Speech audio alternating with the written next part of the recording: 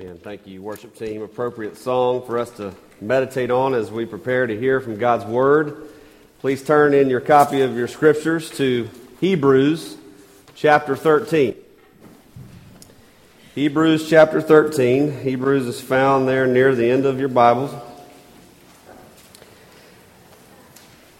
Just briefly, I want to tell you where we've been, where we're going, and where we'll be in a few weeks. We just finished last week a sermon series on the Psalms of Ascent. 15 Psalms found in the Psalter, Psalms 120 through 134. They were very devotional, very encouraging to help us walk with the Lord. And starting this morning, over the next 3 weeks, we're going to have a little mini-series here on biblical leadership as we prepare to nominate and train and elect new officers for our church. And then after that mini-series, we'll begin a sermon series on the Sermon on the Mount. So looking forward to diving into God's Word with you. And this morning we are going to look at two sections here from Hebrews 13. Going to read verses 7 and 17 through 19. This is God's holy, authoritative, inerrant word to us. Remember your leaders, those who spoke to you the word of God. Consider the outcome of their way of life and imitate their faith. Now to verse 17. Obey your leaders and submit to them, for they are keeping watch over your souls, as those who will have to give an account. Let them do this with joy and not with groaning, for that would be of no advantage to you. Pray for us, for we are sure that we have a clear conscience, desiring to act honorably in all things. I urge you the more earnestly to do this in order that I may be restored to you the sooner. Let's pray.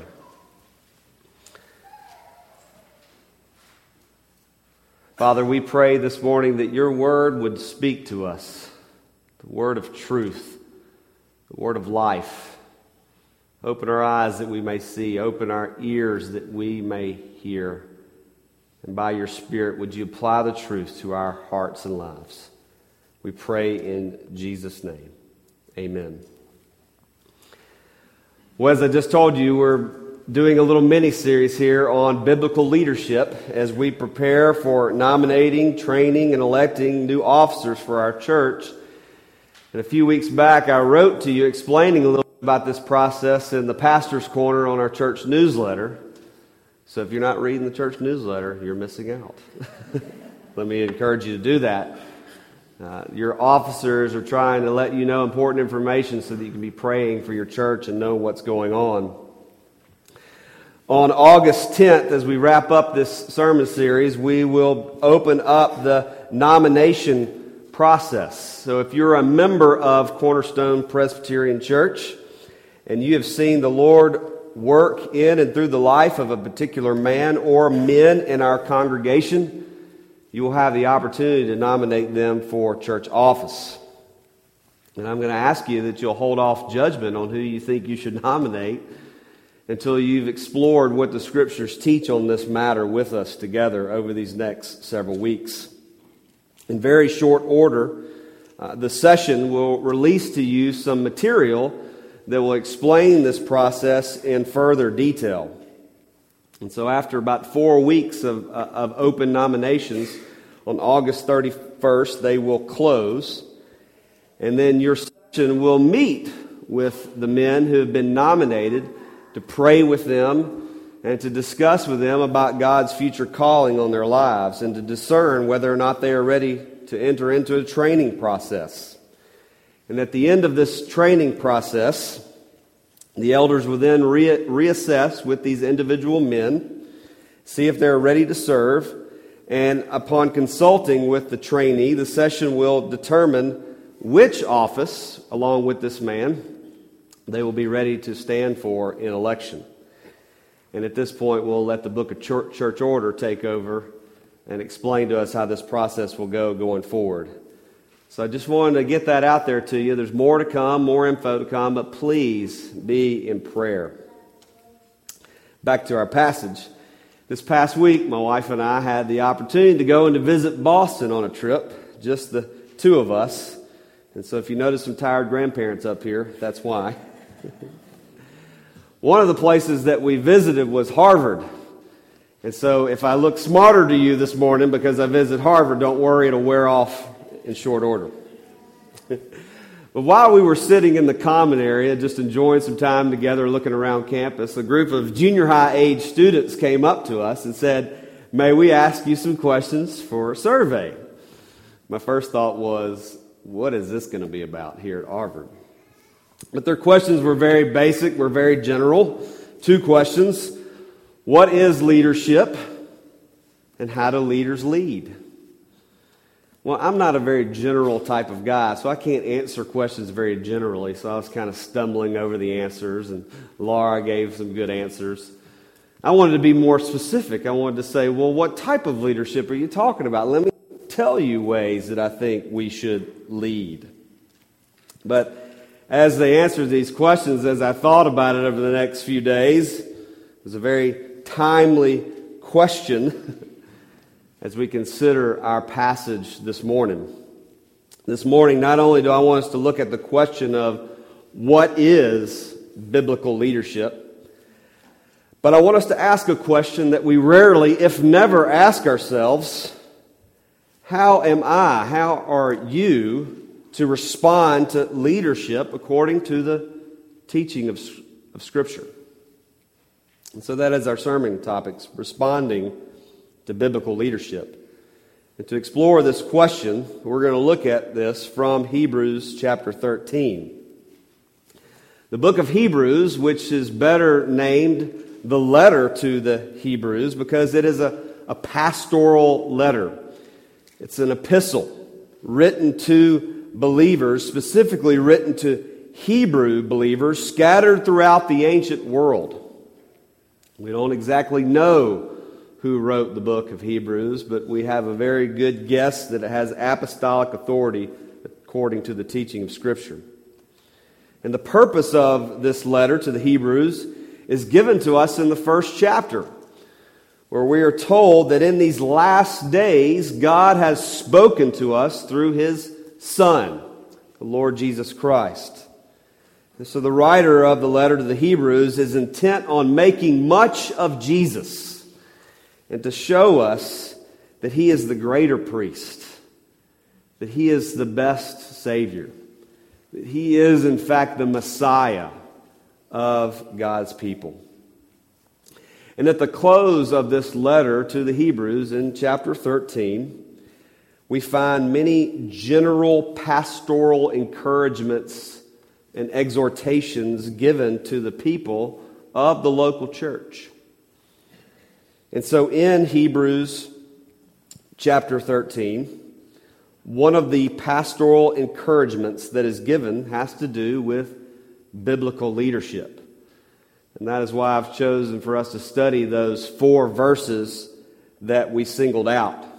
I don't intend on singling them out, saying that the rest of that chapter is not worthy of us discussing and preaching on this morning. But the author very much has in mind the church leadership in these pastoral encouragements that we are going to study here in Hebrews 13. But there's context given for these pastoral encouragements. Look there in verse 1 of Hebrews 13.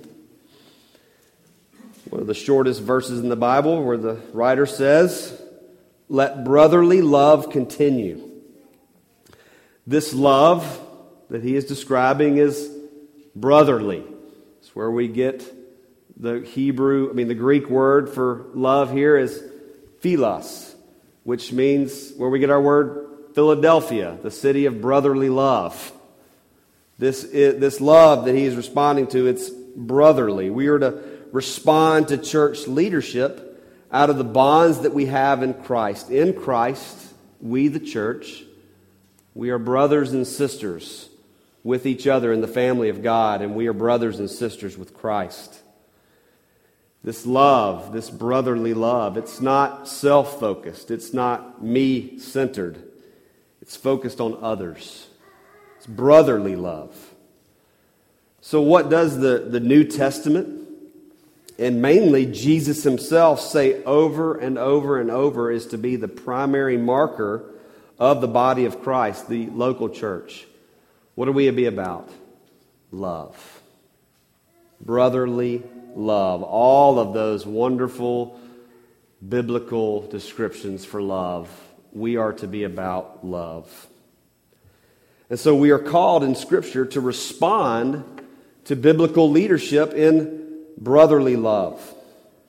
And the leader, likewise, is called to live out their calling in brotherly love. So let's explore these passages and explore our calling to respond to leadership and the leader's call to lead. So that's going to be our paradigm of study this morning as we look at these verses. We're going to look at leadership qualities, what a biblical leader in the local church is to have, and how that matches up with our response to biblical leadership. So leadership qualities and our response. So look with me there in verse 7. In verse 7, we have a couple of leadership qualities and biblical responses. And the first leadership quality there that leaders are to have or to speak the word of God. He says, remember your leaders, those who spoke to you the word of God. A biblical leader in the local church is a teacher. One who speaks the word of God. One of the biblical premises for this is given in Ephesians chapter 4, where Paul tells the believers, and this specifically matters to church leaders, that we are to speak the truth in love to one another. And to speak the truth to love in one another is the call to leaders to apply the Word of God to the hearts and lives of those whom they are leading. This does not mean that we are to choose leaders or to single out leaders who have tons of Scripture memorized. You don't necessarily get to be a leader in the church if you got the whole Bible memorized, although that would be very helpful. But it does mean that we need to choose leaders who love the Word of God and who are seeking to apply the truths of Scripture to their lives and to the lives of others. These leaders who speak the Word of God, they're not just pastors. They're not just Sunday school teachers. They may be regular men who are mentoring a younger man in business. Perhaps it's an elder helping someone out with their troubled marriage. Or a deacon ministering to the physical needs of someone in the congregation or in the community. No matter what the call may be, a leader loves the Word of God and speaks it and applies it. So that's the first leadership quality, to speak the Word of God. And the first response that we are to have here, that the writer of Hebrews gives to us in verse 7, remember your leaders. What is our response to our leaders here? We're to remember them, to keep them on your mind. How do you do that? How do you remember your leaders? Well, pray for them. We'll talk more about that here in a moment. Listen to them. Seek out their counsel. Your elders and deacons are here to serve you. And although it would be a very unique spiritual gift to have, we don't have the gift of mind reading. And so if there's something that is troubling you, something that you want us to help you with, seek us out. Seek out your elders and deacons to help you. We want to serve you.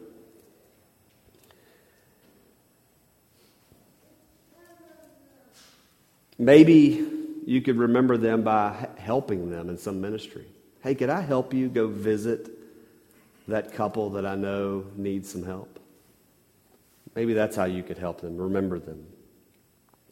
But what the writer has in mind is for those who labor in leadership, who speak God's word in the church, remember them. Remember their service. Hold them in esteem. So that's our first response that we find here in verse 7. The second leadership quality that we find in verse 7, and he says, remember your leaders, those who spoke the word of God, consider the outcome of their way of life and imitate their faith. The second leadership quality we see here is that leaders are to live a life worthy of imitating. Live a life worthy of imitating. Leaders are to be above reproach. They're to be godly. They're to be faithful. And these qualities are to be lived out in the local church. A leader is truthful. And he loves the word of truth and speaks the word of truth. A leader lives a life that younger men and women can look up to. A leader lives a life that younger men can look up to and say, I don't want to be rich and successful like that man. I want to be godly like that man. I want to love the Word, to love my family and love my church like that man. Men aspiring to leadership should live lives worthy of the younger men who are looking up to them. That is the second leadership quality, to live a life worthy of imitating. And again, our response here is given in verse 7, that we're to imitate their faith. Not to have faith in them, but imitate their faith. Consider their way of life and how they have lived and are living their lives. Maybe you know a man who has been a faithful husband or a faithful parent. Maybe the way you can imitate them is by going to them and asking them to help you. Asking them to disciple you so that you can imitate their faithfulness. This applies to younger women looking to older women as well. Know men and women who are faithful and godly believers in Christ. And the Bible says, imitate their faith in Christ. Your leaders are to live as worthy examples before the flock, and we're called to imitate them. Second response. If you will now look with me in verse 17, we find a third leadership quality for biblical leaders in the local church, where he says, obey your leaders and submit to them, for they are keeping watch over your souls. This leadership quality is to keep watch over your soul. Leaders are shepherds. And we're very familiar with this shepherding imagery. Leaders are to be like tending sheep. The leaders that the writer mentions in verse 17 are given an astonishing responsibility, a very heavy and weighty responsibility. They are to care for your very soul. Your leaders are called to care for your spiritual well-being. And this is a very weighty task. They are uniquely gifted by the Lord to teach and to rule in the church. And they are to keep watch as a shepherd over your souls. They are, in fact, under-shepherds to the great shepherd, Jesus. So this leadership quality they're given is to keep watch over your souls as shepherds. How do we respond to the shepherd leadership of our leaders? Our third response is found in verse 17, where we are to obey and submit to church leadership. Verse 17, obey your leaders and submit to them. Let's face it, we live in a very self-centered, me-focused society, right? It's all about me, me, me, me, me. That's the mantra that we're told to live by. You do what's best for you, and you look out for you and you only. But as the church, as the body of Christ, we're told that life is not about me. Life is not about you. It's about loving God and loving others. As Jesus says, the greatest commandment is to love the Lord your God with all your heart, and to love your neighbors yourself.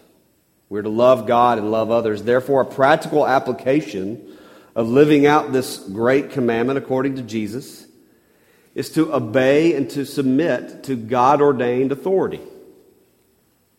That's how we walk with the Lord. That's how we live out our calling before the Lord. We obey and submit to God-ordained authority. And this act of obedience and submission to church leaders, it's a true spiritual exercise. It is, in fact, an act of worship.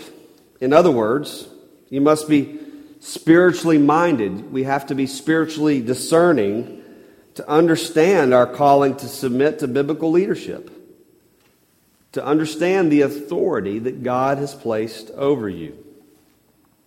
So when the Bible speaks of submission, and that's a word that we kind of cringe at, right? Kind of sounds oppressive, but when the Bible speaks of submission, whether it be to the government, whether it be to your spouse, children, whether it be to your parents, our submission is always done unto the Lord. We honor and we worship the Lord by submitting to those whom He has placed in authority over us. It is an act of worship. So when verse 17 speaks of obeying church leaders, it means to receive their teaching, to receive the spiritual direction that they are giving you. It also in verse 17, when it speaks of submitting to church leadership, it means to yield to the proper authority that God has established over you for your good. Submission to church leadership is important because the authority that is given to church leaders is given by Christ. We find in Ephesians 4 when the spiritual gift of leadership is given to His church. But it's important to understand that the authority that church leadership has over you, it's not civil. It's not judicial. It does not take the same role as perhaps the local church government or state government or federal government. The leadership that God has given the local church over you is moral and spiritual. The federal government is not going to come to you and say, you are not loving your wife very well. But hopefully your local church is going to come to you and help you love your wife, love your spouse, love your children well. That's the moral and spiritual authority they have. They have the care of your soul. And they are given this responsibility by the power of the Holy Spirit. Perhaps the best way we could apply this obedience and submission is to remember our vows. Something we don't talk about very much in church, but oaths and vows that are taken in Scripture are very serious. And they have meaning and they have authority over us when we take them in the local church. And if you're a member of Cornerstone, or if you're a member of another PCA church, then you made certain vows for membership. And let me just remind you the fifth vow that you took for membership, and it's important for us to recall this. The question given was, do you submit yourselves to the government and discipline of the church and promise to study its peace and purity? And if you nodded or said yes, you took a vow before the church. So submitting yourself to the government of the church is submitting yourself to the elders, to the session, to the spiritual shepherds of the local church. Some weeks back when we welcomed new members into our church, I reminded them as you take these vows to remember that these vows that you were taking this morning before the local church, they are just as important, if not more, than your wedding vows. Most of us don't think like that. We think, our wedding vows are important, they're meaningful, we need to hold them. But so are your church membership vows. Do you see them just as important? I did not grow up Presbyterian. I had no idea what Presbyterians were, or I thought they were a cult for a while. Now I'm one of the leaders in the cult, I guess. I didn't understand church leadership. Elders, are those like the older people, kind of like 65 and older, and you get to be an elder? I didn't understand.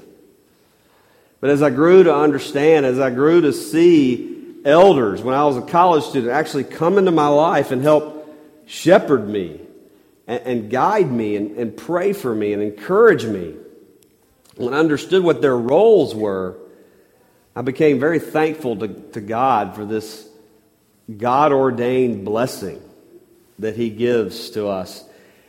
For me to understand, it is a blessing to put my life under the leadership of a local church and of elders. And even now that I'm a pastor, no, I'm not under your elders. You know, I'm not submissive to them, but I have a presbytery of elders that I am to be submissive to, that I am to obey, that are there to guide and shepherd me. And I don't see this as oppressive. It is a blessing. It is for our spiritual good. It is for your spiritual good to put your life under the leadership of a local church session. And we must remember that leaders are called to shepherd your soul because they are held to a greater standard in Scripture that we'll look at here shortly. And you can obey and submit willingly with joy, knowing that it is the Lord's will. It is His design for the local church, for your good. The fourth leadership quality we see in verse 17 is that leaders are to lead with a burden. Leaders are to lead with a burden.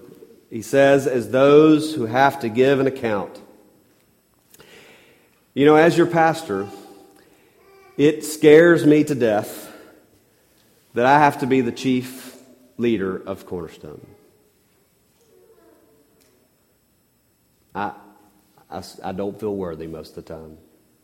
But even more so, it scares me to death that as a husband and as a father, I am burdened to lead this great responsibility. Before Almighty God, I will have to give an account for my leadership. But this is a calling for all leaders, parents, husbands, elders, deacons. Leaders lead with the realization that before Almighty God, they will have to give an account for the leadership that they have taken in the local church. And we see that time and time again in Scripture where God held a high standard to His prophets, to His apostles, to His leaders. Leaders are to lead with a burden. But again, we see a fourth response here in verse 17, that we are to respond to church leadership with joy, not groaning. We respond to leadership with joy, with happiness, and not groaning. Richard Phillips, PCA pastor, says, without a doubt, the single greatest discouragement any pastor faces in a congregation is a congregation that will not believe what he is teaching from the Word of God. And I'll have to just share with you my experience as a pastor. The thing that has made me the most tired, the times when I feel the most burned out, are not because I'm working long hours. And it's not all the demands of ministry. It's hard-hearted people. It's folks who don't listen. It's folks who don't come to me or to the session for counsel, and they don't come to us for help, and they don't want our instruction. It's hard. I don't want you to come to me when your marriage is in trouble. I want you to come to me when you need a tune-up. Brothers and sisters, the greatest gift that you can give to one of your leaders here at Cornerstone is to listen to them, is to follow their counsel. Listen to the instruction that they give you from God's Word and obey it. And do this with joy, because it is God's ordained blessing for your life. That you can listen and obey and submit to your leaderships with joy, not with groaning, not complaining, not apathetic, but with joy, because it's for your good. Listening and responding to leadership with joy is for your blessing.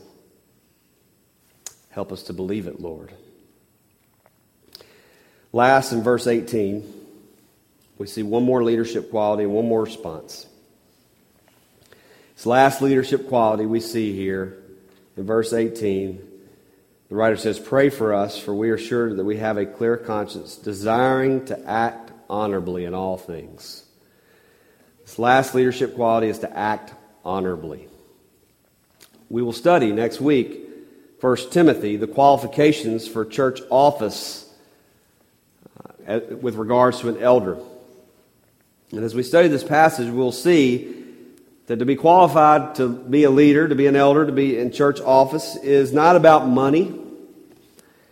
It's not about stature in the community. It's not about age, but strong faith in Christ. Leaders act honorably. They live as an example that shows a love for Christ and a love for others. A leader is honorable, truthful, just in his actions. An example we read this morning from Psalm 15. So how do we respond to this? The last response we see in verse 18. He says, "Pray for us." Pray for your leaders. That is how you can respond to biblical leadership. We are urged in verse 19 to do this earnestly. I urge you the more earnestly to do this in order that I may be restored to you sooner with great burden and with great purpose. Pray for your leaders. Even the most godly men that we can think of cannot live up to these standards that Scripture sets. Apart from the grace of God, these leadership qualities can never be met. And that is why the writer of Hebrews says in verse 18, "Pray for us, please. We are but weak and frail men. Pray for us." Richard Phillips again says, "If obedience is our duty to Christian leaders, surely prayer is the greatest ministry anyone can offer for a pastor or an elder or a deacon." Brothers and sisters, pray for your leaders. Pray earnestly, pray daily, pray often. We are but frail men. We are weak in the flesh, just like you. And in a day and age where the moral and spiritual failure of church leaders is all too common, I beg you to intercede before the Lord and pray for your leaders. Pray that God would protect His church. Pray that God would place a hedge of protection upon the elders and deacons and pastors and Sunday school teachers and all of our leaders, so that the body of Christ may be built up. It is important to remember your leaders are mere men. Pray for them. Pray for their ministry. Pray for their decisions. Pray for their families. Pray for their wives. This is the greatest way that you can respond to biblical leadership. Take your bulletin home and look there at the bottom of the announcements, and you'll see your elders and deacons listed. Please, we ask, we beg, pray. And pray as we move into, again, this nomination process that God would raise up more leaders. Leadership is tough. It is a heavy burden. But it's not a burden that leaders have to carry alone because of the great and wonderful promises given from Scripture. Listen to just a few. 1 Thessalonians, "Now may the God of peace Himself sanctify you completely, and may your whole spirit, soul, and body be kept blameless at the coming of our Lord Jesus Christ. He who calls you is faithful. He will surely do it. 1 Peter, and after you have suffered a little while, the God of all grace, who has called you to his eternal glory in Christ, will himself restore, confirm, strengthen, and establish you. And then that great promise given to Joshua. Have I not commanded you, the Lord says? Be strong and courageous. Do not be afraid, and do not be dismayed, for the Lord your God is with you wherever you go. Brothers and sisters, consider your leaders. Pray for them. And even more so, consider your call to respond to biblical leadership that the Lord Jesus Christ has put in your life for your spiritual well-being, for your good. May the Father, the Son, the Holy Spirit be with us as we enter into a new season of ministry, asking the triune God to raise up more leaders for Cornerstone Presbyterian Church. Let's pray.